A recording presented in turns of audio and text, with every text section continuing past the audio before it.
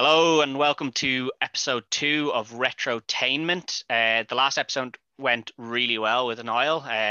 Good views on YouTube and good feedback from anyone that I've heard listening to it. So happy to hear that. So with those positive feedbacks, we said, well, may as well do episode 2 then, I suppose. If it had all been shit, would have had to the boss wouldn't have allowed that. So with that in mind, we've decided to bring on the captain of the ship here, the Dynamo, Ian Kelly. Welcome, bud. How are you doing? Cheers, buddy. I like the way you have that awesome background of the three boys as well, and you just call me the captain of the ship. But that I will take that as the ultimate honor, considering what we're going to be talking about today. Yeah, you're Quint for today. And I'm Irish as well. Yeah. Although hopefully by the end of this podcast you're in better shape than poor old Quint was, but by the end of the film. Yeah. He went down fighting though. That's I did. Matters. He always was going to, not a soft man. Like a true Irishman. Yeah, true Irishman, through and through he is. Happy to be here. Happy to be here, man. I actually really enjoyed last week's episode.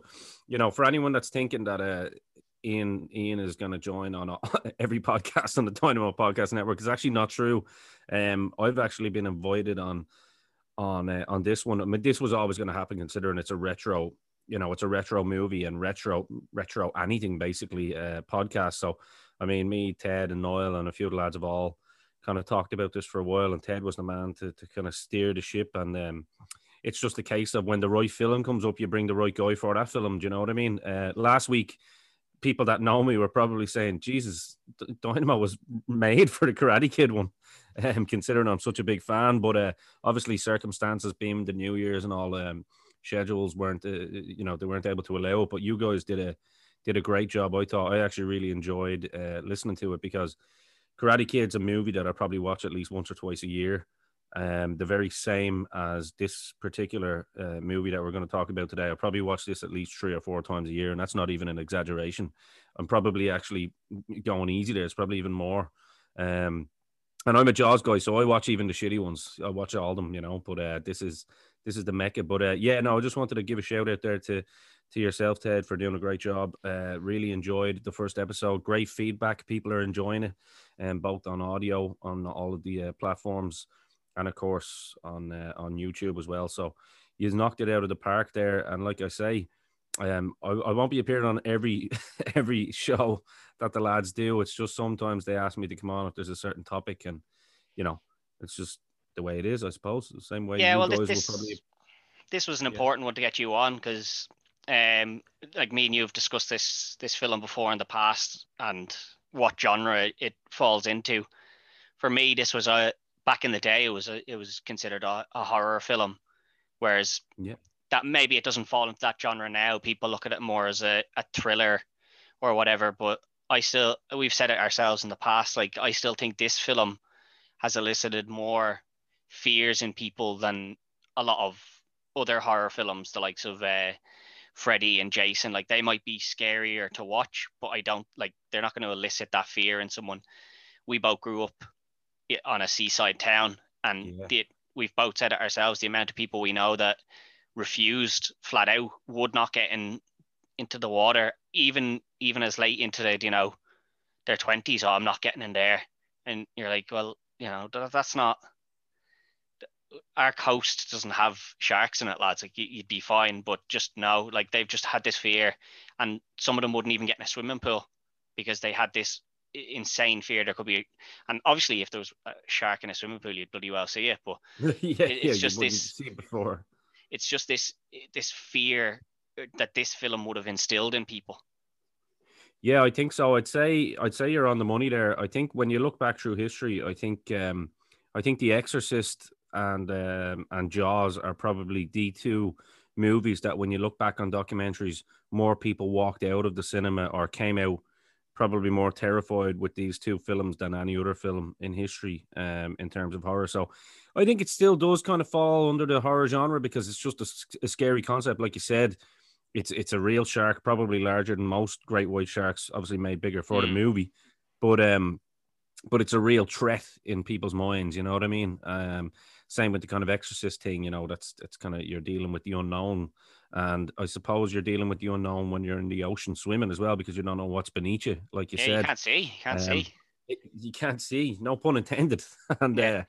it's yeah, I would agree. I think this falls under both categories. You know, people can make a case for it being a thriller. I would just say it's a horror slash Yeah. thriller. Same as For myself. sure. It's For sure. probably my favorite horror film of all time. I Yeah. just think that the way it was done, like filmed, and how they went about keeping it always entertaining and always up tempo, but also not oversaturating it with the shark as well. I think Yeah, they just do a we get really good into the job with it. mechanics. Yeah, the Yeah, mechanics of the shark obviously ended up being their biggest asset. The fact that it didn't work correctly, yeah, it meant that they couldn't use the shark as much as they originally wanted. So it's one of those kind of, you know, at the time Spielberg is probably cursing everybody, and probably wanting to get it, you know, as much to close to like Peter Benchley's book as possible, but it ended up working out. It ended up working out in their favor. It's one of those kind of things, isn't it? That kind of movie magic where, you know, things just happen for a reason. It's organic, and it became the movie that we know it is now. It could have been a very different movie if we constantly seen the shark, yeah, especially if it looked hokey or anything. You know what I mean? yeah. And I think it So did work out better for him just to like, obviously on the day, I'm sure he felt that everything was against him and that he was not never going to get this all done. But I think it did work out for the best from him. And I'd say if he looks back on it now, he's happier now that the shark didn't work as planned and that he had to readjust the way that he was going to film it. I most suppose definitely, just for those who haven't cottoned on as to which film we're talking about with my background and talk of boats and sharks, it's Jaws, obviously. Um, yeah, Came out in 1975, so we're going back before either of us were even being thought about. yeah. Well before, yeah, Yeah, and again, this was released again. It's a summer film, so released in June 20th. So this is again like you're taking a risk releasing a film like this, especially during the summer, because obviously people want to be going to the beaches and things. So sure, you take that risk of, am I going to get a bad reputation off the bat here for causing this fear of the beach? And then obviously people are like, oh well, don't go see that before, like go enjoy your summer first. But yeah, it did well in the box offices again. yeah, I don't really judge films by box office or by ratings, but I always do think it is something that's worth having a look at. So yeah. it did $472 million in box So office. nearly half a Yeah. billion almost. Yeah, yeah. And when you look back at the time that this came out, again, as we said, 1975, It's huge, that huge. now I don't know if these figures have been adjusted or not, but if that's not adjusted, that just shows how big this film was, um, to make that sort of money back in that day. And we all know Steven Spielberg now. He's a big name, big director. But as far as I can remember, this is probably the first big hit film he directed. It was his first kind of huge one, yeah. Like it was, you know, because he was obviously kind of in the game, and he'd always been there. Like he'd done some kind of short films in the 60s, but basically he had three films before that. So this was basically his ticket, because even Close Encounters of the Third Kind, like that came out 2 years after Jaws. A lot of people don't realize that. Yeah, exactly. I And think I think this is the one that really kicked him into the into definitely, the definitely. into stardom, sort of in that circle. And obviously he knew what worked as well, because as you can see, the three good looking men behind you there in the background, Richard Dreyfuss there in the front with the glasses, he obviously went with him then 2 years later and did Close Encounters as well. So Yeah, um well, he's obviously a good person to work for, because you wouldn't go and work for yeah, him again if he was terrible, I suppose. exactly. Um, Exactly, yeah. just talking of ratings, I always just looked them up just beforehand. So Rotten Tomato tends to be kind of the big one for people to go to. 98% from 90 critics. So that's That's pretty big, yeah. yeah, huge rating there. Like, that's one or two bad ratings is all that's dragging That's that for down. And that's like, yeah, and Rotten Tomatoes, like I never judge out on Rotten Tomatoes either, because they tend to be very kind of snobbery in their Yeah. reviews. They will look at films like Atonement and all these period drama movies and say that they're 10 out of 10, but they'll probably say Nightmare on Elm Street's a piece of shit. So I would agree with you there. It's horses for courses, but when you do get a rating like that out of 90 critics with a 98% success rating, that's huge for Rotten Tomatoes, because they nitpick everything, don't they? Yeah, and that's the only other good thing about Rotten Tomatoes is they separate both critic and just fan reviews. So the likes of me and you going in. So the audience review, which is just, I don't know how many people this is, could be up in the tens of thousands. I have no idea, but 90% as well. So you're still talking a high rating even from just, and like you've got to keep in mind that there's people maybe, who are 15 or 16 and who might have just seen this, and they'll mark it down based on the shark didn't look real. It's real grainy or something. Like they could mark it down based on those things because they don't understand what you had to deal with back in the 1970s, even 1980s, 1990s. Like they're used to this clean, crisp visual, and they're not going to get it from something like this. And the funny thing is, it's still the most realistic looking shark in all of the Jaws series. They're still the most realistic looking sharks, because we had like Deep Blue Sea. That was a pile of shit. I mean, it was a good movie at the time just because of the narrative. It was hokey, but a mega shark, on steroids or whatever. But like shark movies still to this day have never been done. I know you and me. I've a few years on you, not too many, but we're both from the same ballpark in terms of the movies that we watch and that we were into. And even your T-shirt you're wearing, Jurassic Park. There's a lot to be said. Another Spielberg, you know what I mean? Yeah, I always say Spielberg, but no, but it's there's a lot to be said. Again, everyone knows me. Anyone that doesn't know me knows I'm a crazy horror fan, as well as like all movies, but I'm a big horror freak. And my favorite movies are always the ones that have the animatronics. Do you know what I mean? And they're always the best. I mean, we look at Gremlins, for example, all of this. It's just so realistic looking. Do you know what I mean? When they try and CGI everything nowadays, it's not great. And actually, you probably noticed in some movies, they're starting to go back to animatronics, especially on the kind of lower budget films. Yeah, well, they're cheaper as well, obviously. But I think, they are cheaper. But in certain scenarios, I think they do work out better. I think certain things just work better if they're not CGI'd in, because obviously physically there. You can act around it. Like Ian McKellen, who's obviously been around a long time. I remember reading a quote from him about filming, was it Lord of the Rings or possibly The Hobbit? I think it might have been The Hobbit. When he played Gandalf in that, and he said he hated filming it because he wasn't on set with people. It was just him. And a green screen behind him, and the chairs were set up, but nobody was in them. So there was no reacting to what was actually there in front of him. It was just doing his lines. And if you're meant to be shocked, you have to do your line and then be shocked. But there's no lines coming back at you either. So I think that just kind of shows it. Like CGI, just as great as CGI is, it's one, expensive, and two, maybe it just doesn't work for certain things. Like when you want to be reacting to a shark, if there's nothing there in front of you, it's very hard to try and give a reaction, I'd agree with that, because it's from me being involved in like wrestling or anything like that, you're always trying to react to a real life person. Do you know what I mean? If you're told to just go and stand in a room and pretend that someone's coming at you, or pretend to show an emotion, I'd say it's quite difficult, unless like you're a method actor. If you're someone like a De Niro or a Mickey Rourke or Marlon Brando, these guys can just rip it out of the bag and play an emotion, in an empty room or in a room full of 100 people looking into space. But not everyone is a method actor. So I see that point that McKellen said. It's very true. Like a lot of these guys want to play off a certain emotion, and that emotion that you see on the screen with, between two people, or even, as you say, even if it was a real life, dinosaur in front of you, you want to kind of portray that fear so that you can see it in front of you. Or I suppose in Lord of the Rings case, like a orc or something like that. You know what I mean? If you're trying to show real fear, I'd say it's quite difficult. Yeah.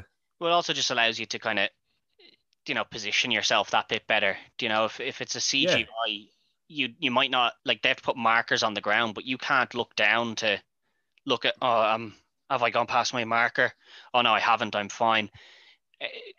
if the object's physically in front of you, you're not going to walk over it, because it's physically there. So you can only get that close, or I'll need to back up or whatever. So I like to see the fact that animatronics are coming back, but I don't see it replacing it. Like CGI will still be a big thing for a long time as well. Oh, for sure, Both, especially in the big. I think a mix of both is going to be the way we see them I'd going agree. forward now. Which is good, yeah. Yeah, but yeah, so like it just looks like that this film gets a good rating all over from both critics and from fan audiences alike, both above the 90s. So that's, it shows it stands the test of time, which is always good to see. Yeah. So I suppose we'll get into discussing the actual film itself. So it starts out just two young, presumably college kids running on the beach. Two douchebags, yeah. one guy chasing one girl. Yeah.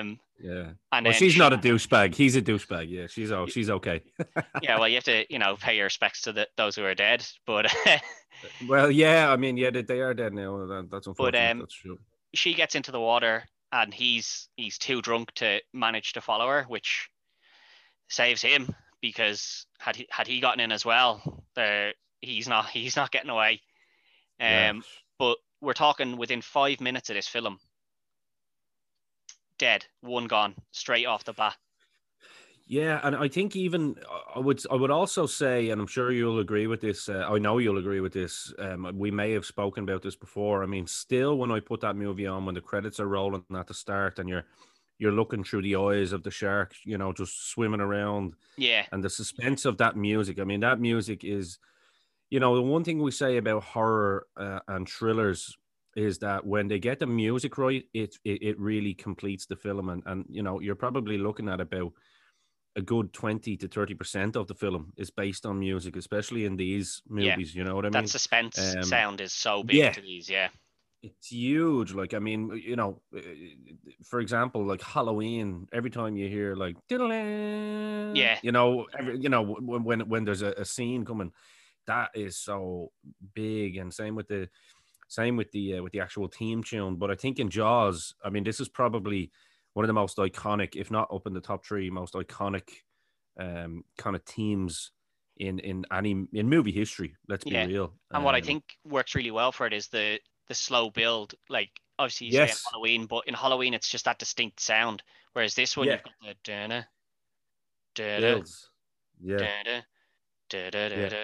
So you've got that build. So you hear it the first time. The first time you hear it, you're kind of like, oh, this could be maybe there's nothing going to happen, because you hear it and then there's nothing. So you're like, oh, maybe I just imagined that bit. And then you hear it again and you're like, oh. So it kind of piques your interest. It keeps you. It does, yeah. But the kill that we see this early, you don't see the shark here. You just see her get dragged under, appear back up, and then get dragged under again. And then obviously her body is found washed up on the shore. But you don't see the shark itself. So you're obviously assuming shark. That's what's scary about it.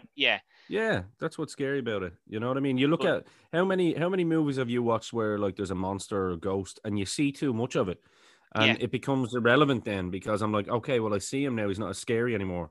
Whereas you see someone struggling for their life in the water, you're going, what in the name of good Lord is that like? You know what I mean? So yeah, and I think that was really smart. But this, as we say, that was probably more to do with pot luck that the animatronic didn't work itself at the start. But as we said, this works out better, because now you've seen the death within 5 minutes, so you're already sucked into the film. Sometimes films take a bit of a while to get into the meat and bones of what's going to be happening. This one's, and her name, the poor lady's name at that summer beach party is Chrissy Watkins. For anybody that wants to try and correct us there, we know. We've done our notes here. She's killed quite quickly. Very quickly, obviously quite gruesomely, as we see later on, when not an autopsy but an investigation of her injuries is done. We see how people react, like they're sickened, but you never see the body either, which is obviously that's to do with keeping the parental guidance rating down as well, which is smart. It allows more people to go see your film. So Well, it was still. I think it was still a 15s movie at the time. I think so, yeah. But it was, I think if they showed the body, it would have been an 18, so you'd lose that 15 to oh 18 yeah, yeah, demographic yeah. as well.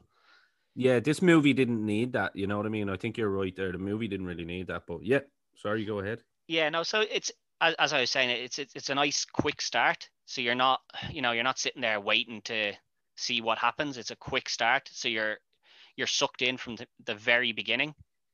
But at no point do you know what you're dealing with straight away. Like, No.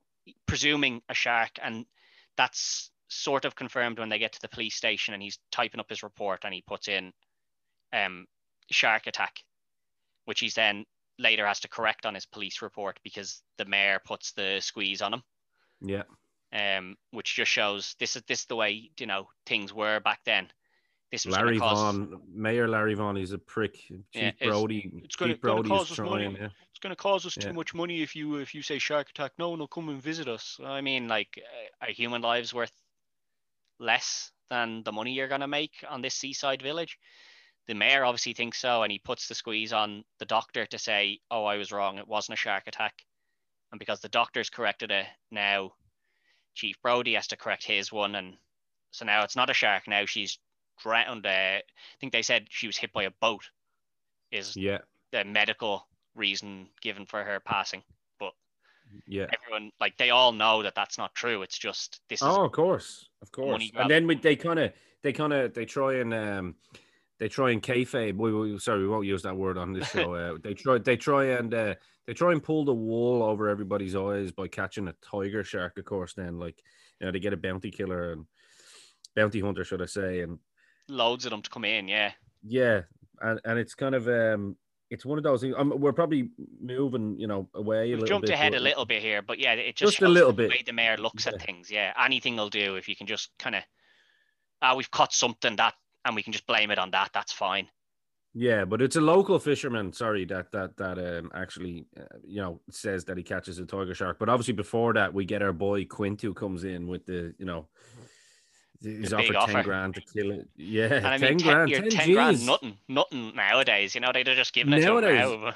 But I mean, in there you go. In 10 grand wouldn't even get your leg back on you. So it's like but back then, I mean, 1975, you're talking 10 grand is probably the equivalent of maybe 50, 60 grand now. Yeah, or closer to the 100 grand. So but it's it's obviously, they're still obviously, the oceanographer is still looking at Chrissy's body as well, and they're still trying to get to the bottom of what they really think this is. Yeah, and it just shows what the mayor is like, though. It shows the corruption there, that he was more concerned about making money than he was about protecting people, because Brody's number one concern is, we need to close the beach, and he's like, nope, that is not happening. Nobody is closing that beach, which obviously leads to quite quickly, within the next 10-15 minutes, we see the second death, but there's two deaths here, because the dog goes missing obviously in the ocean, which you don't see, because good. I want to believe that dog is still alive. Personally. I like to think that dog just noticed the danger and just bolted, but we see the kid gets killed, and again you don't see the shark, but this time you get to see the blood in the water, which you don't get to see with the first death. The first death, it's all underwater. You don't see any red blood up in the surface of the water, but this young child obviously gets killed. Alex Kittner, and then his mother, of course, blames Brody. I wish they'd gotten someone better to do that part, because when she's complaining to Brody about him knowing, it at no point do you feel sympathy for her. No, and that's strange. Like, you should feel sympathy, because this woman's just lost her child, but she looks like she's, not to be bad, but she looks like she's in about her 70s, and you're kind of thinking, what? Maybe you should have just made this her grandkid, because that kid is like 7 or 8. Like, biologically, that is not her kid. Like, like, that's definitely, unless like she's part of some sort of swinger part of Amity somewhere in the town, and she's maybe it's possible. It's possible. I think, we're looking at the dark side now. I think she was a bad cast there, because I didn't feel any sympathy or emotion for her when she was doing this part where she was meant to be pulling at the heartstrings and saying, you know, that's my child. You knew that this was a shark and you didn't do anything about it. Yeah. You feel more sympathy for Brody because you're like, yeah, and he did want to do something about it, and the mayor said no. You feel more sympathy for the person that's getting blamed than you do for this person who's just lost their young child. So I think that's probably like one of my biggest gripes with the film, really, just that Yeah. particular scene didn't really cause any hit, like any sort of emotional hit, which is unfortunate. No, but I mean, we understand the narrative, like, and obviously Yeah, we actually feel sorry for Brody here because Brody's now taking the abuse, and he's getting blamed when it's obviously the mayor, and he's I mean, obviously with Hooper in there, like Hooper's almost on the same page as Brody. Brody just wants to get to the bottom of it, but Hooper really wants to get to the bottom of it because he's an oceanologist, and yeah. I think that it's this is about when he gets Hooper in, because it's after this it little is boy's death yeah that they yeah have the town meeting to decide whether they're going to stay open or if they're going to close for the summer, which they obviously decide staying open and closing the beach for one day to catch this shark, which is when they catch this tiger shark. tiger shark. Yeah, But then and Hooper finds what is a large tooth, they go scuba and diving, and like Hooper wants to yeah, dissect in a boat. this tiger shark to prove like this isn't the shark, because he's going to look at the stomach contents and go, this Yeah, isn't. yeah, And the mayor again says no, because he's like, what if it is? Which I can understand that part on the mayor. Like, what if it was the shark that attacked the boy? The last thing you would want is to cut it open and the boy's body to come out, but you could still do it in private. But the mayor yeah, doesn't want that because he knows that will allow a proof to come out that that they've caught the wrong shark. yeah. So yeah, then they go deep sea diving, which, fair play to him, because he's gotten into a water that he actively believes there's still a big predator in. He just Yeah, dives straight in, and he finds the big tooth, and then gets spooked by the dead body within the boat and yeah, drops it, which loses the evidence. So now they have no evidence to go back with, but they've confirmed their own suspicion of this is a big one, a great white. really smart piece of film there as well, to be fair, dropping the tooth and getting spooked by the dead body, because if he brings out the tooth, it's like, look, I'm at to find the dead body down there. Here's the tooth. By losing the tooth, he has to then convince the mayor, who doesn't want to hear anyway. But what you said there is so true.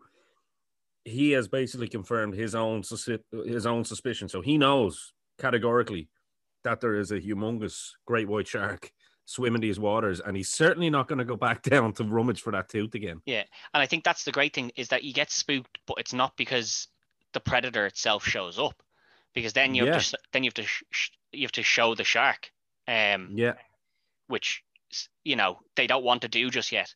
So you use this dead body, which would spook you if you were down there and oh this yeah, dead body just appears in this hole of a boat.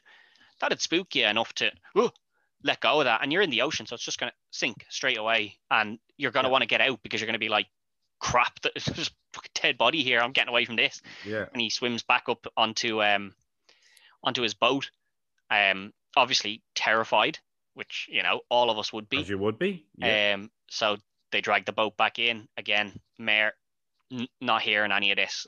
No, you're wrong. It's not a great white. We caught the shark. The shark's dead. Forget about that. But then we have the big party where everyone's showed up for the 4th of July. Obviously, the big celebration for the Americans. Everyone's there. Everyone's on the beach, but no one is getting into the water. Everyone's there, but there's no one in the water. And the mayor goes over to one of the people from the town, and he's like, "Get in the water." And your man's kind of like, "Oh, I just put sun cream on, and I'm just gonna let it dry in before getting in the water," which just shows that he's timid as well. Like, he doesn't want to get in that water. Him and his Of family are like, course. we're not getting in there. Like, but the Yeah, mayor again puts the screws to him. Get in yeah, that fucking water, essentially. Like, yeah. get in It's there, like, get or I'm in. gonna ruin your business, essentially.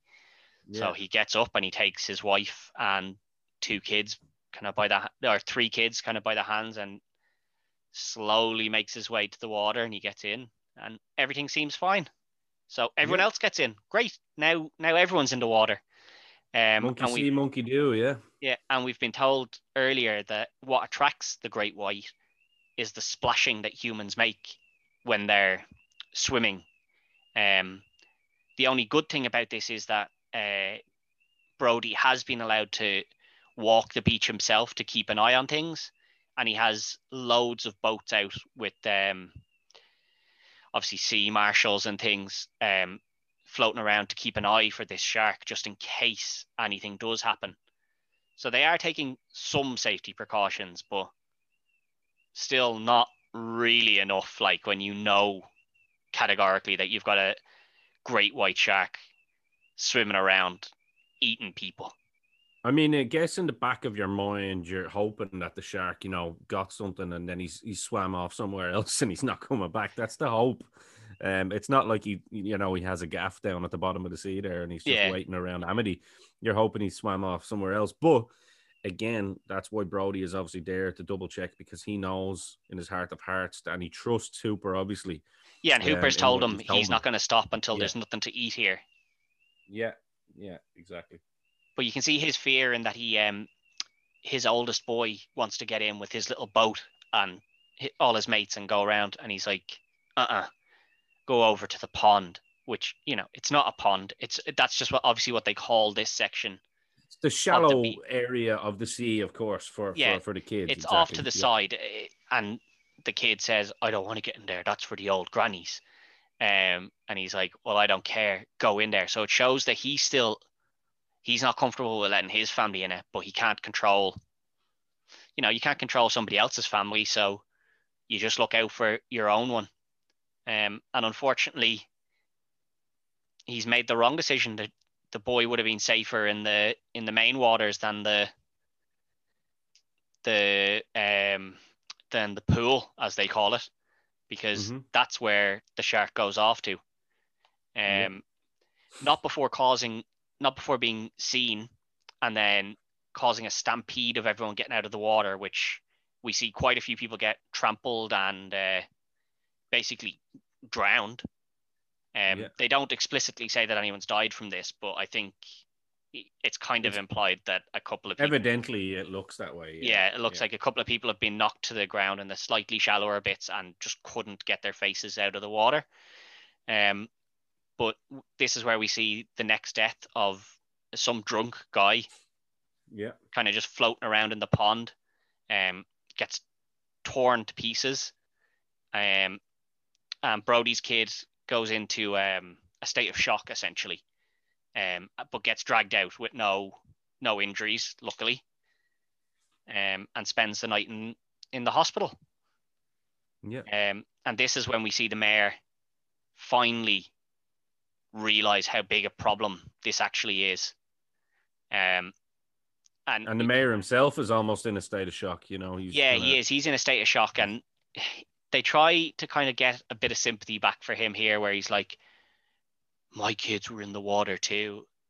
Yes. You don't really feel much sympathy for him, because you're like, yeah, because you told them to. Like, dude, this is, it's not your fault, but like, you didn't do anything to prevent this. I think you get a little bit of sympathy for him, just a tiny bit, when you watch it with older eyes, because you're going, right, he obviously just didn't really trust the source. He thought, right, this isn't a big thing. It's probably a once-off. Like I said earlier, probably thought he swam off. He's not coming back. The risk outweighs the reward is big. Yeah, I think that's what it is. He doesn't want to believe. He wants to believe that this shark is gone. He doesn't want it to still be there. Doesn't want it to be a problem, and knows it's not something he's in control of. Yeah. But after this, he gives the big payday to Quint, 10,000. Ooh, big money, lads. Big dollars. Which it obviously is back then, but hookers and cocaine money for old Quint. Yeah, but we see where Quint lives, and we see the number of sharks that he has killed by all of the essentially skulls and teeth that he has in the shop. So we know he's skilled in what he's going to do. Yeah. But he wanted to go out alone. That was his original plan, was that he was going to go alone, nobody with him. which it probably transpires was a good thing that he wasn't allowed to do that. That Hooper was like, nah, I'm coming, because no way Quint would have captured this bad boy solo. No, not a hope, and that's the thing. And we obviously, Quint and Hooper, obviously the dynamic between these two guys is great, obviously throughout the film, but you can see it here. They really don't like each other. Quint looks at Cooper as just some kind of college kid, you know what I mean, with a degree, and doesn't kind of look at him as a real kind of Man's man.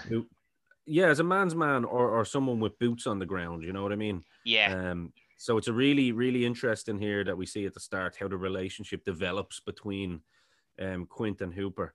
I just thought that's good to point out because it goes throughout the film, and it's a really nice little side story throughout the film, I think. Yeah, and Quint very much views it as you're looking at this as kind of like a leisurely thing. Oh, we'll go see the shark, because he has the cage and he's like, I'll be able to get into the water and see the shark. And Quint is like, no, it's a shark. You don't look at it, you kill it. Like, that's how he views it. He's just like, you just kill it. There's none of this looking at it and experimenting with it. Nope, it's kill or be killed as far as Quint's concerned. And he obviously looks at Hooper as that's not the way you're looking at this. You're looking at this as like a field trip. This is a mission, like, not a field trip. Yeah. This is a bounty hunt, basically. Yeah, and that's exactly what it is. It's 10 grand, and the agreement is that the two boys don't get any of the 10 grand. It's all going to be for Quint. That's the only reason he lets them come along, is that the money is rightly all for so. him. Yeah, he's if they decide they want to come along, they want to come along. That's their prerogative. So out they go on his little boat, the Orca. Now I don't know. I love the name. That's what I was gonna say. Now I never noticed this, like back when I watched it when I was a kid, because you wouldn't know. But now when you look back at it with adult eyes, what hunts the great white shark? The orcas. Exactly. And that's what he's named his boat. And it's a very smart it's a very smart little Easter egg sort of thing that Spielberg's put in there. It is. I really like it. Well, I think that was in the book as well. Yeah. So it's we'll give the credit, of course. We give the credit obviously to the book, which was, I mean, I think the book came out. I know, obviously, it was. This was what, 75? You said. Let me just check, because I'd like to 75. Get. I know Peter Benchley wrote the book. I just wanted to see what year it was that was written. I know there's probably people going 1971. There you go. 1971. So it's not that much beforehand. So they obviously saw great potential in this. It was actually published in 1974. There you go. Oh, so this is how much stock Spielberg placed in this book. He obviously really saw something in it to take it from that quick to start filming. Because if it came out in 1975, it's not filmed in 2 days. A year later, time. Yeah, exactly. Yeah, takes time. The one thing I just want to jump back to that we kind of didn't mention there was in that death in the pool. That's the first time we actually see the shark. Yeah. And that's actually an hour into the film. So that's how long you're talking. This film is under 2 hours, so it's past the halfway point before we actually see the bad guy of the film, I suppose. It's like, it sounds like a slow build if you're saying it that way. So a lot of people that may now, I don't know if anybody hasn't seen Jaws, to be fair. If you're only a young guy or girl watching this and you've always thought of watching Jaws, do it, because it's not like it's a slow build and it's boring all the way up until this point. It's not. The fear is created within the characters and within the narrative that the characters are playing. Yeah. You know what I mean? So I think it's a really good point to make there, actually, that we don't see him basically until an hour. Yeah. An hour in. So more than halfway through the film is the first time we see the shark itself. But that's what I was saying, that from the start, the first 5 minutes, you're brought in because he's killed his first victim, essentially. Yeah. In the terms of a horror, you've got your hunter or your villain and his victims, and the victims come fast and they come quick. But you don't get to see him. Definitely. Yeah, definitely. Yeah. It's a real start. But Quint obviously brings them out, and his intention is just, we're gonna kill this shark. But Hooper, the first time they come up to see the shark, Hooper has to tie something to the barrel. So the barrels are obviously there to stop the shark from diving back under, so that, you get 2 or 3 barrels in him, then you'll know where he is the entire time. It's easier to kill him, You can But follow him exactly. Yeah. They nearly mess up the first shot, which would have been a kill shot, because it's when the shark's coming at him with his mouth wide open. So Hooper's messing around here trying to get this tracker locator tied to the barrel. Whereas if he'd just done as Quint asks, Quint's got a pretty much like a dead cert kill here, but he has to wait so long that it now just becomes a shot into kind of the side of the shark, and it just swims off. And it again shows the difference in the two characters. Hooper's more concerned with tracking, and he loves sharks, which he alludes to himself, but he's more concerned with the tracking and viewing of the shark than he is with the he wants actual to observe, obviously. He wants to observe his movements and its habits and stuff like that, so he can obviously learn from it, being an oceanologist. Whereas, as you said, like, Quint is basically a bounty hunter, and he gets paid to kill these bad boys, you know what I mean? And obviously we learn as we get depth with Quint later on that he obviously gives a shit about people dying as well. It's not so much, obvious that that's the case, but we see that he's a good man. Do you know what I mean? From the start, he's painted as the kind of, I only give a shit about me sort of guy. And then it's as we get into the film, the big scene, I suppose we should go to it. Spielberg still says it's his favorite scene from the entire film. But Quint discussing his army days. Yes. One of the most iconic movie scenes ever. It's a great speech. Really well done. Did you know that he was actually drunk on this one? Oh, he's actually drunk when he's telling it. Yeah, does a good job remembering his lines anyway. Yeah, it's a little caveat. Watching the making of Jaws, it's out there for people to see, I'm sure, on YouTube somewhere. I'd say you'd be interested in it, obviously. But basically, Quint had tried it a few times, earlier in the day, and like he hadn't, but he actually got pissed for this scene. The boys actually were pissed drunk for this scene. Well, they do a good job in it. Yeah, so they just went with it. A lot of it, apparently, a lot of it was ad libbed as well. Some of the stuff that was in that scene was ad libbed. So the cameras were rolling on this, and they went, "That's it, and it shows that some of the most organic stuff that we always talk about, a lot of the time, is ad libbed. It's basically the artist, or in this case, the actor, allowed kind of creative freedom. Yeah. Because this wouldn't work in a CGI format, because if you don't have the guys there to react to what you're saying, you can't get this sort of realism, I suppose. I know it's not real because it's not what's actually happened to him, but he's living in the moment, like he's dived into the character. And the thing about Quint as well is, like, when he's telling these stories, it's so believable because, like, Richard Dreyfuss was a badass in real life anyway, and you can tell by looking at him, he was a big enough man, and he looks, fairly handy. It's the voice as well, handy. the gravelly voice as well, doesn't it? It really lends itself to it. Yeah, they're coming at you with the arm down, and they're like, and this is what's great about it. It's like iconic characters in entertainment. We look at someone, I know it's probably off topic, but we look at someone like Jake the Snake Roberts. They speak very low and gravelly. So you actually find yourself, when you're listening to the scenes, that you're actually paying more attention because you're trying to understand what he's actually saying and what he's talking about. Because this, like, with a few beers on him and probably about 100 smokes, he's talking away, and he's like, and you're kind of going, what is this guy actually saying? Oh, now I get what he's saying. You know what I mean? Yeah. And it's just such a great scene. And of course, the singing the song together and all that as well. This is where you really see Hooper starting to have a bit of respect for Quint as well, I think. And we already know Brody does. They both kind of gain this respect for each other when you hear this story, because you can see why Quint has this kind of hatred sort of for sharks, because when he's telling the story, he does such a good job with this, because obviously, he could have just read his lines and it would have been, okay, it would have been fine. But he does such a good job where he pauses in all the right places to allow what he says to sink in, and to allow the emotion of what's happening. But he paints a really good picture of, sure. We went down off the coast, and we were just surrounded by all these sharks.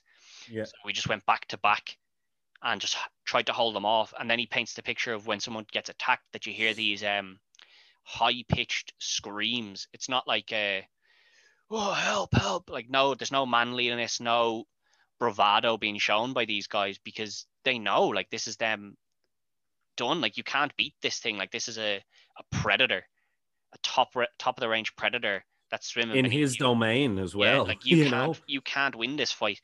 And he says that I think 100 of them were out there and 32 come out, which I think is a really good little bit, because a lot of the times films go for that trope of, and I was the only one to get out.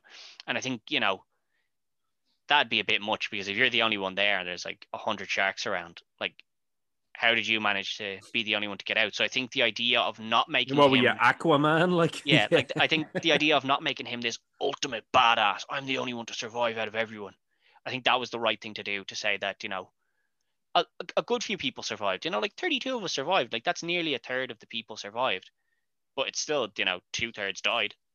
But what's also great in that scene, and I think Richard Dreyfuss, like, he deserves all the credit in the world for that acting ability that he showed there as well, is that he actually showed fear as well. He showed vulnerability in when he's talking about it. So, like you say, he's not this ultimate badass that went in like Aquaman and just punched the shark in the fucking nose and, swam to shore, and he was, Still met haunts with him.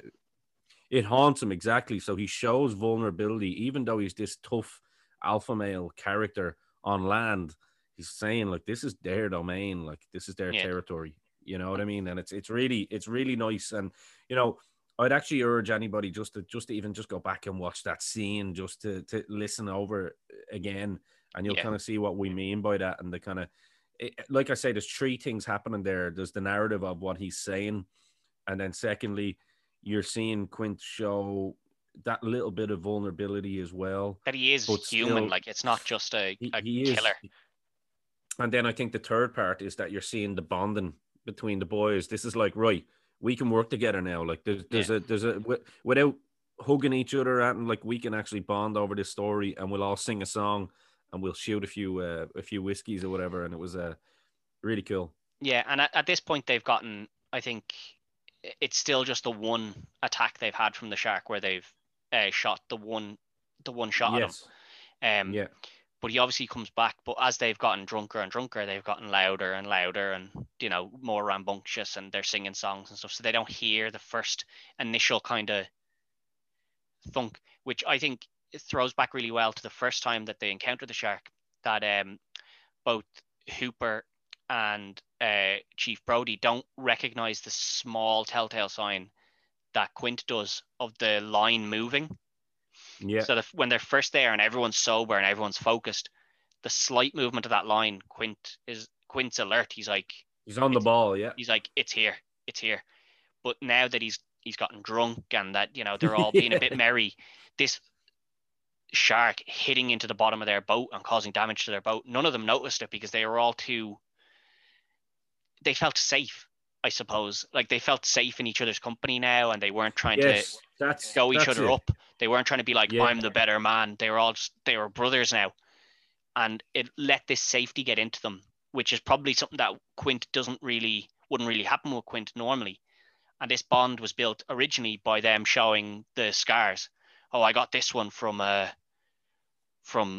shark attacking me, and I got this one from a burn, and this, that, and the other.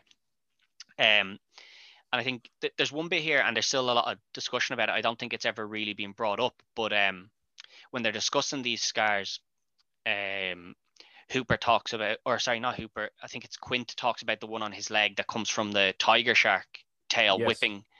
And Brody reacts to this very quickly. He goes, tiger?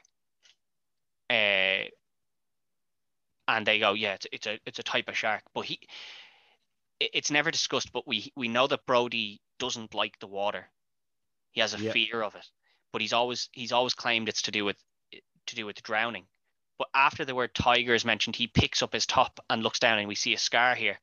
Now, this is a real scar. It comes from the actor having his appendix removed.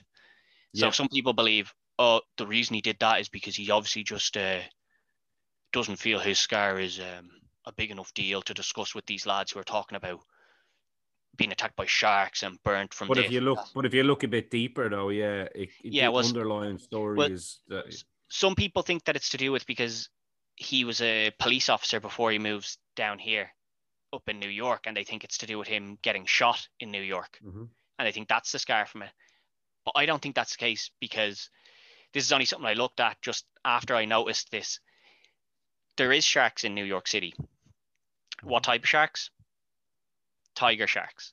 Tiger sharks. And I looked to see if anyone else had, made this sort of connection, and had it ever been confirmed by Spielberg or by the writer of the book or anything what this scar was. And I genuinely haven't seen anybody discussing this. So that's really interesting. It's really interesting. Is this scar from a tiger shark's tail hitting him when he's a young child in the water? You know what? I think we should go with that. I think that's the idea, but it's never been discussed or confirmed. Because if it is the idea as well, it's one of those genius moments as well. Do you know what I mean? Because, like you say, obviously the actor Roy Schneider actually plays that really well too. Yeah. Because, like you say, he does it so subtly, and he's like, these two motherfuckers are covered head to toe in scars, and I just got this little scar here. But it shows that the hurt of the shark still there, because he wasn't willing to tell them about this scar. So maybe it was just something easy, and he's just like, oh, I don't feel it's manly enough. But it could also be that there's still this fear of even discussing what happened to him as a child. Yeah. No, that's a really good observation there. But like, I mean, obviously after this, it's kind of, it builds up very quick after this now. Very quick, yeah. Yeah, so they're back out trying to hunt the shark, firing the harpoons with the barrels attached. And they finally get 3 attached. And Quint says, no way, he's going back under with that now. Yeah, because he harpoons him obviously with another barrel, like. Yeah, so they eventually get 3, and he says, there's no way he's going back under now. And then we see the shark pop up, and they finally realize the actual size of the shark. They're like, this is a 25-footer. Like, this is a big, big boy. Yeah.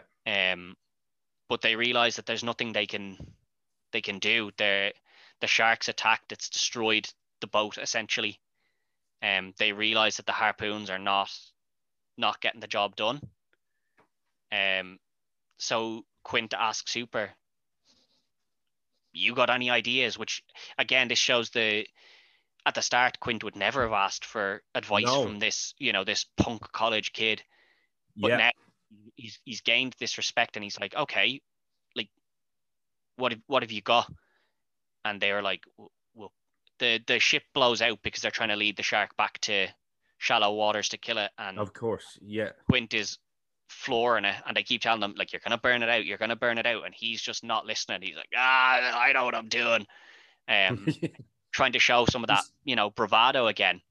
He's still also pissed as well, let's be real. Yeah, he's still hammered, yeah. But obviously he is wrong, so they're like, right, now we got to kill it before like it kills us. And we've jumped past one of the most iconic lines, actually, I think we're going to need a bigger boat. Yes. Which is actually Brody's line. I mean, it's just, and I think his facial expression when he says it too, like, he does it in such a way where it sounds like a comedic line now. Yeah. And it kind of is a comedic line, but he says it with such fear in his face also, Yeah. And he says that just as they realize how big the shark actually is. Because this shark, like you said, he's a 25-footer. Like, it's not a normal great white shark. This is a big, huge, bad boy. Like, yeah, you know what I mean? But they obviously go down, and Hooper goes down in the cage with the essentially poison on a stick. That the idea is that when the shark attacks, you can't get through the hide. So when the shark comes at the cage to bite it open, you jab it into his mouth, and that you can inject the poison that way. Good idea in theory. Doesn't really work out so well, because obviously the shark just tears through this cage, and it's smart because it doesn't. doesn't just come Mike straight at Tyson. him. It comes behind him and circles him. Yeah. It's not just some dumb predator hunting. It's I was kind of smart. thinking that's a good opportune line, because Mike Tyson always had that motto that everyone has a game plan until they get punched in the face. And It's that's like what this everyone has is. a game plan until a shark comes at them in a cage. You know what I mean? Yeah. It's crazy, like Yeah. But the shark just destroys this cage and kills it. Yeah, yeah, obviously in fear again. And this alludes back to earlier, the fear that Hooper feels when he's underwater, because obviously, you're underwater, so things are going to be that bit scarier. He drops it, and again, down to the bottom, same as the tooth. This one thing that, this dead cert, like this will kill him, and this proves it. Both things Hooper drops, and they float down to the floor of the ocean, and Hooper yeah. he's like, all right, I'm just gonna go hide and just swim somewhere and hide in some rocks here, because I'm not facing that again. Fear, which is only understandable, it's a great white shark, a 25-foot great white shark attacking you, and Yes. you thought this cage would protect you. Nah, brud, this is just destroyed within seconds by this shark. Yeah, it's absolutely it's such a tense moment. And the The two whole boys up on scene. top have no idea what's going on. They're just panicking because they can see the cage, the pulley system for the cage rattling around. So Mhm. they're just like, this isn't going well. Like, whoa, what are we gonna do now? And they know the Yeah, boat's fucked, so there's nothing they can do. They're just gonna be sitting ducks now. yeah, yeah, But obviously Hooper does get away and just goes and hides for a little bit, and they get the cage back up onto the boat. Um, it's empty. It's been torn apart, and the shark is continuing to attack, and he jumps up onto the boat, crushes the back end of it, so it's now at a tilt, so everything's sliding towards him. yeah. So it's full panic stations now. Just throw whatever you've got at him and hope for the best. And Everything on the kitchen sink. Yeah, unfortunately for Quint, that's where the story ends. He slides yeah. down, and as much as he kicks at the shark in the face and tries to help and poke at it with whatever objects he can find, when a predator like that gets at you, there's no saving you, and you hear the high pitched scream from him that he's alluded to hearing so many Yeah, times in his life, as the shark just tears through his body. And yeah. it's not slow either, or sorry, it is slow. It's not like a quick just chomp, that's him gone, which the No, shark is no, obviously no. It's capable of. It's like, He's basically gnawing at him, and it's a torturous death. And to be honest with you, he goes out like a champ. It's actually one of those kind of scenes that you're like, oh shit, man. That, like, right when you're watching the film first as a kid, like he's not necessarily your favorite character because you don't understand, everything, and you're kind of like, you know, you're on Brody's kind of yeah, team, I Brody's the hero, suppose. Brody's the hero, but realistically, like this lad, is just going right. I'm in the shark's mouth. I'm gonna fucking try everything I have still, but it's too little, too late, and Yeah, yeah, and it's that's it's the end it's of it's a Brody. real slow death. This is the only like real, like all the other deaths are quick. They're just, well, they're quick. Like they're not brutal at the This is the first brutal death scene where you see the shark like bite his leg off and then like bite into his body, but not clean through that it kills him. It's like tearing at him and ripping at him. This is quite a brutal death scene. Like, we've seen way worse now, because obviously cinematics and CGI allow us to see worse now, and films like Saw have come out where things are way more brutal. But like in the 70s, It's this has got brutal. to be Yeah, like, this is one of the most brutal things people have probably seen at the time. Like, this is yeah, insane. yeah, Um, but obviously, Brody has the idea. Then he's still trying to survive, so he's just throwing everything he can at the shark, and he eventually comes across the compressed air tank, the second compressed air tank that Hooper's brought along, and Hooper had told him like, this thing will explode, like, and kill us if you don't be careful with it. So he says to himself,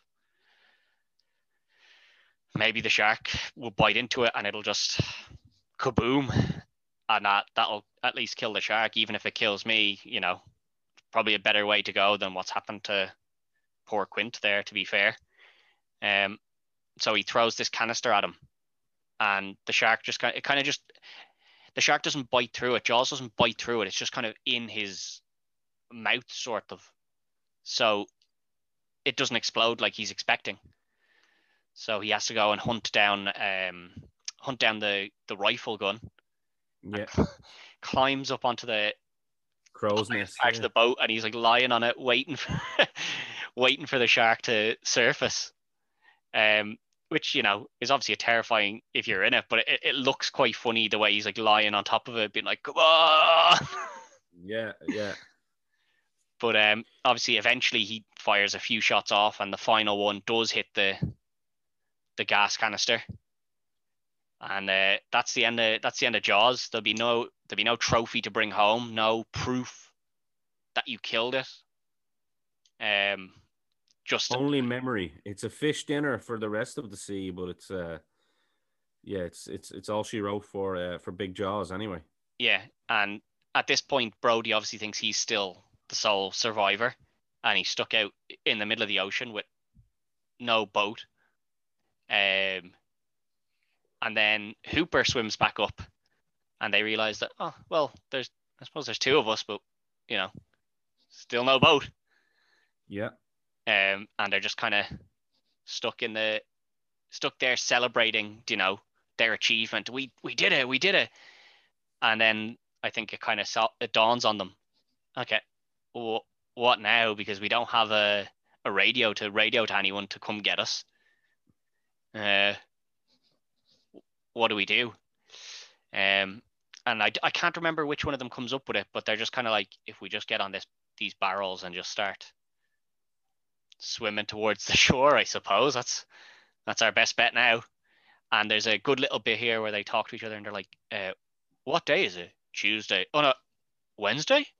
And I think that's good, because obviously they're a seaside town. So the idea here is that if they're discussing this, obviously the guys need to go out and catch fish in a seaside town. So they're obviously discussing, oh, maybe a boat will come out and will be saved.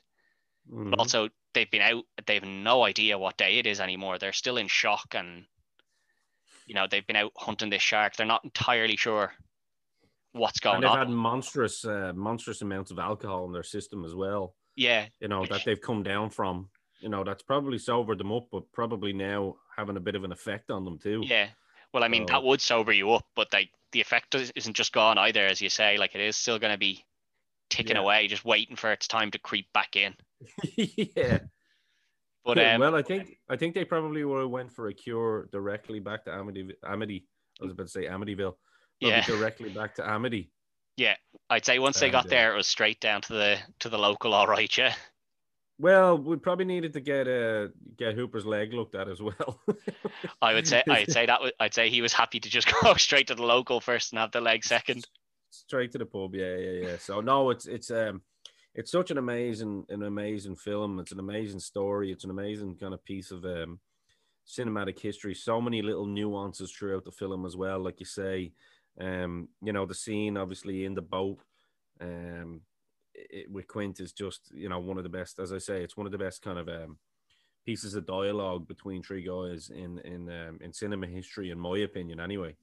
And something that you only kind of appreciate the older you are, because as you say, when you're a kid watching it, you're just terrified and you want to see the shark. Yeah. You know, and you know, it's like you said, you know, we grew up in a seaside town, and my granddad had a great way of being a great little storyteller, like all the older kind of generation. They were great at limericks and stuff like that, you know. And he was like, "Oh yeah, like, you know, that happened on Bray Beach, so you have to be careful."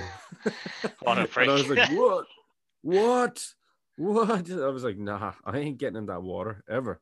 Yeah. I'll stay at the front." But I was the same. Yeah, I think everybody, as you say, it created a generation, and is still creating generations of people scared shitless to get in the water.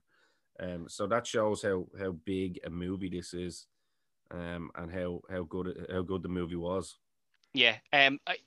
Going back and watching it, it was one of the things that I said before on the first show at Niall, was that sometimes I fear when I go back and watch these kind of these old films for nostalgia. Like, I still have a nostalgic view of them. And I'm always afraid that if I go back and watch this, am I going to ruin that view for myself? Obviously, it doesn't really happen with the likes of Karate Kid, and it doesn't happen with this because, as I said, it's one of my favorite horrors. So I have gone back and watched it previously, but there's always that fear that one of these ones I'm going to go back and watch, and it's going to be not what I remember, and I'm just going to be like, this is not. Why did I like this so much, and why do I have It such good happens. It happens memories? with Christmas movies sometimes, doesn't it? You know, Yeah, like when you sometimes think you're of a like, Christmas movie. why did I like this? Yeah, like it's funny because like every year everyone goes back and watches Home Alone 1 and 2. And when you actually go back and watch them now as an adult, you're like, these guys are so fucking stupid. Like this is actually Yeah, and you're kind of laughing at, Harry and you're especially Marv. I mean, I think Marv is just so funny, especially in Home Alone 2. I know it's off subject. We'll probably do them yeah, closer to Christmas, I guess. But no, I think there are certain movies like that, aren't there, that you go back and you go, whoa, like this didn't age for me well. Like yeah. whereas we can go back and watch Gremlins one time, and I'm sure if we do Gremlins ever, Oh, we will be doing I'll, Gremlins at some point. All I'd, right, I'd definitely. say I'll be at the top of the list for that one. Yeah. Back to the Future and Gremlins, guys. If Ted ever decides to do these movies, he knows exactly who he's calling first, Oh and well, that's there's just so many of them. But yeah, and I Ghostbusters as well. I mean oh that's well, that. that will be done when the new one comes out because that new film is obviously coming out where it's the new generations of Ghostbusters with the kid from Stranger Things in it. It Which would is be out. great. Which is It would which is already be out great. now if it wasn't for obviously this COVID, pandemic. of Yeah, course, yeah. but when that comes out, I'll be going back and doing a rewatch of the original Ghostbusters for sure. Yeah, so you guys are gonna see me on this a lot, and it's actually funny because this might upset a few people, but Ghostbusters 2 was actually the better film, which is crazy. So You know what they that knew could where be they one were. where They kind of knew more what they want, what worked and what didn't work. Then at that well, that time, could it's be one where we could cover both. Maybe do you know what I mean? We could probably yeah, cover both we on one probably shot, will. Yeah, because they, which is pretty cool. they're both very good. But yeah, this film, you go back and watch it, and it does still hold up, which It does. shows how well it was directed, how well everything was done in it. The Um, acting, as you say, was yeah, fantastic. top I mean, notch. Yeah, there was only probably the only kind of piece of bad acting sometimes was obviously Brody's wife and obviously that lady that lost the son. awesome. Yeah, Um, Brody's wife, I mean, she's not a great actor initially in the movie. She used to scare me as a kid. I used to think it was like it looked like a man or something, to be honest with you. But the older I got, then I was like, no, I actually appreciate her now because, and obviously she's in all the films that yeah. precede that as well. So you do kind of gain a love for her character, She doesn't and get much you really time in this film. To be fair, you don't really get to no, like no, no, no. it's But just in the Jaws odd 2 quip and here. 3, Yeah, she gets a lot yeah, more in the Jaws later 2 and films. 3, she does. The four is pretty much all about her, like her and Yeah, Michael Caine. I think it's number 4. Um, but yeah, no, it's such a great. I'd agree with you. I think the storytelling is amazing. The panoramic kind of views and the cinematic views that Spielberg picked were just on the money. I think the acting and the dialogue within the film was absolutely perfect. The suspense from the movie. I mean, it is damn near a perfect film. When you're looking in the yeah. thriller slash horror realm, for sure. Yeah, and for people who say they don't like, people who aren't into horror films, they don't like the jump scares and they don't like this. This is different. So, like, if you're not really into Brilliant. horrors, this is a good way to kind of ease yourself into them if you're looking to try and start watching some horror films because it's not the jump scares, it's not the panicky stuff that the other films might incite in you, but it does have elements of that in it. So yeah, this is still one of my all-time favorite films, and I'm glad that when Me I went too. back and watched it, that it still always holds up. Um, I, I'm not I don't really rate films or anything, but that's just how I look at films. Is would I watch that again? And for me, the answer is still yes on Jaws. Well, that's a ditto with me, and I'm just glad that I'm the guy that you called, obviously, to kind of do this one because, as I say, Jaws is a very kind of special film for me as well because, like I mentioned, that was actually a cool little story. That was me and my granddad's film. Do you know what I mean? Mm, And like he passed when I was like 9 or something like that, so it was a good kind of a lot good of memory memories of from him. my childhood. Yeah, Yeah, great memory, and it was really cool when I went to Universal, a couple of years ago. We were walking by and we were in Universal for Halloween Horror Nights. So We Oh, weren't really meant to nice. be just going around scanning the parks. Do you know what I mean? Yeah. But we went over, and where the Jaws ride used to be, there's only little remnants of it now because that Yeah, it's gone. stupid Harry Potter bloody took over it. But anyway, I digress. But they still had the iconic shark hanging upside down, hanging Yeah. from the tail, and yeah, it was actually, and you can see there's still little bits from the Amity town that they used to have. You Still can see around. still Yeah, see it's the little. really cool, isn't it? It's really cool. So it was actually really funny. She actually started going, "Are you getting emotional there?" I was like, "Yeah." It was just one of Yeah, I them, mean, it's you've got to tie back to it. That's not just the Yeah, film, it's a family relative as well that you've got that ties that film for you. yeah, and I think it is a special film though in terms of, as you say, not just in that in its genre, as Yeah, you said, it can, cinemacratic film like legacies. This is up there. without a shadow of a doubt. I mean, I think it's personally my favorite Spielberg film, which and he's got so many. So saying that is something, you know what I mean. He followed it up with a great movie afterwards, obviously with Close Encounters. But no, this was absolutely fantastic. As I say, it done the book justice. I'd actually recommend people read the book too if they ever want to. Yeah, It's a pretty good book. Um, and yeah, like I say, 10 out of 10. I'm delighted to kind of take this little trip down memory lane and go retro on this movie. yeah. Well, that's what this podcast is all about, and we'll wrap it up there. But thanks very much for coming on. And before we let you go, do you want to just give a little shout out to your own stuff? Just plug away there before we sign off. Well, yeah, we're all on the same team. So obviously, this podcast is brought to you exclusively by the Dynamo Podcast Network, which we are obviously available on YouTube because you're watching us. But we're also, if you're an audio guy or gal and you like listening to the audio of things and kind of just envisioning the movie, I suppose, in your own light while hearing people talk about it, we are obviously available on all podcast platforms, so like Spotify, Apple Podcasts, Google Podcasts, whatever it may be. And we've got many, many shows now. We've obviously got the Four Podmen, which is a pro wrestling based show where, like this, we go back in time with four lads who are pretty clued into the wrestling world and just go back and look at different moments and periods or people in time within the world of pro wrestling. Um, Obviously, my baby with Dynamo's dozen. That is pretty doing pretty well at the moment. That's kind of what got me here. So that's going to be making its debut on YouTube next week. I believe this week, should I say? No, this is going to come out Monday, right? So it's going to be Monday when people are hearing this. Yeah. So yeah, this coming Friday, I will have the AEW/NWA superstar Thunder Rosa will be on the show. So she's a really big deal in the world of pro wrestling. Repeat guest, just in case anyone didn't hear the first one. Yeah, repeat guest, completely different interview as well. So less that's tears. really cool. So yeah, and then of course we obviously have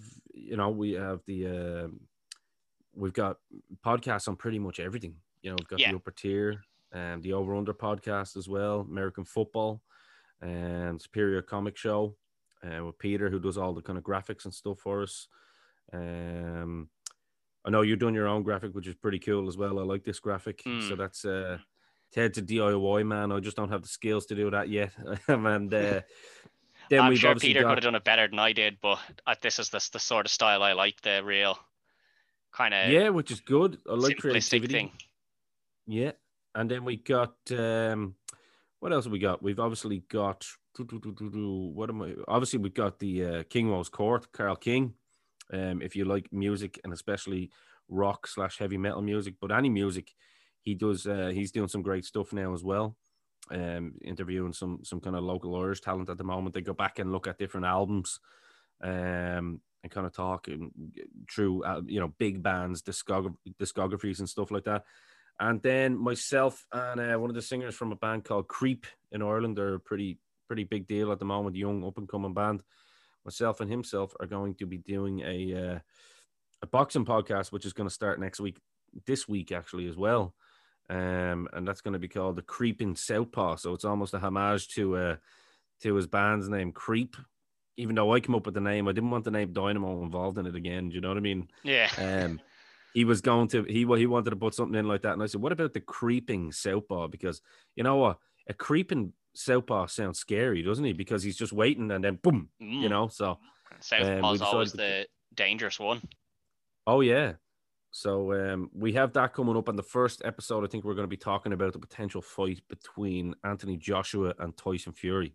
So all that and more, guys and girls. Thanks for listening. Sorry for hearing me bang on, but like, do when you're on these shows, please give us a subscribe, a follow, and hit the bell notification so you're, you know, you might not be into all of the shows, but at least you'll get notification of when your favorite one does pop up.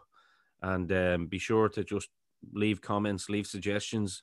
Even if you don't like it, just let us know and tell us what we can do better. So yeah, well, that's the thing. We can't improve on something if we're not told what people want to see tell improved us. on. And Yeah. as always, if you have any suggestions for films, TV shows, music, anything that you'd like us to cover on the show, do just comment it below, because if it is something that we can feasibly do a show on, that we'll definitely get one done. So that's it for this week. Good luck. Well, it's time for that part of the show that you all love, the advertisements for our sponsors. I know. None of us really like listening to these, but the truth is that we wouldn't be able to bring you this content without them. So let's just get down to it. First off, Wrestling Mania, the top floor of Stephen's Green Shopping Centre. Really good shop for all of your wrestling needs, whether that's DVDs, title belts, pop figurines, other collectibles, t-shirts, and if you like boxing and MMA, he has stuff there for you too. If he doesn't have something that you want, you can ask him. He'll order it in. No problems. Really nice guy, the owner of this shop. So get on down to Wrestling Mania on the top floor of Stephen's Green Shopping Centre. Oh, what's that? A pandemic? Well, that doesn't mean he's closed. Catch him on Facebook. Just send him a message. He'll sort you out. No problems asked. And our other sponsor, Peter Hart Graphics. Now, this guy has done most of, if not all of the graphics for the Dynamos Podcast Network. Really good stuff, guys. Seriously, this is top quality stuff, and he doesn't charge a bomb for it, which is the greatest part. If you need any sort of graphic designed, it's Peter Hart Graphics at gmail.com. That's Peter, Peter, Hart, Harte, graphics, graphics at gmail.com. This guy is the easiest person I've ever worked with when it comes to making a graphic. You give him your ideas, he'll come back with something similar to what you wanted. And then if it might be exactly what you want, and if it's not, he is so open to criticism and tweaks, and he'll be back to you as soon as you give him what you want updated on that. This is easy stuff to get done. But actually, if you try to do it yourself, you'd realize just how difficult it is to make it look smooth and clean. Not a problem with Peter Hart Graphics. Check out his stuff on his Facebook page, Peter Hart Graphics.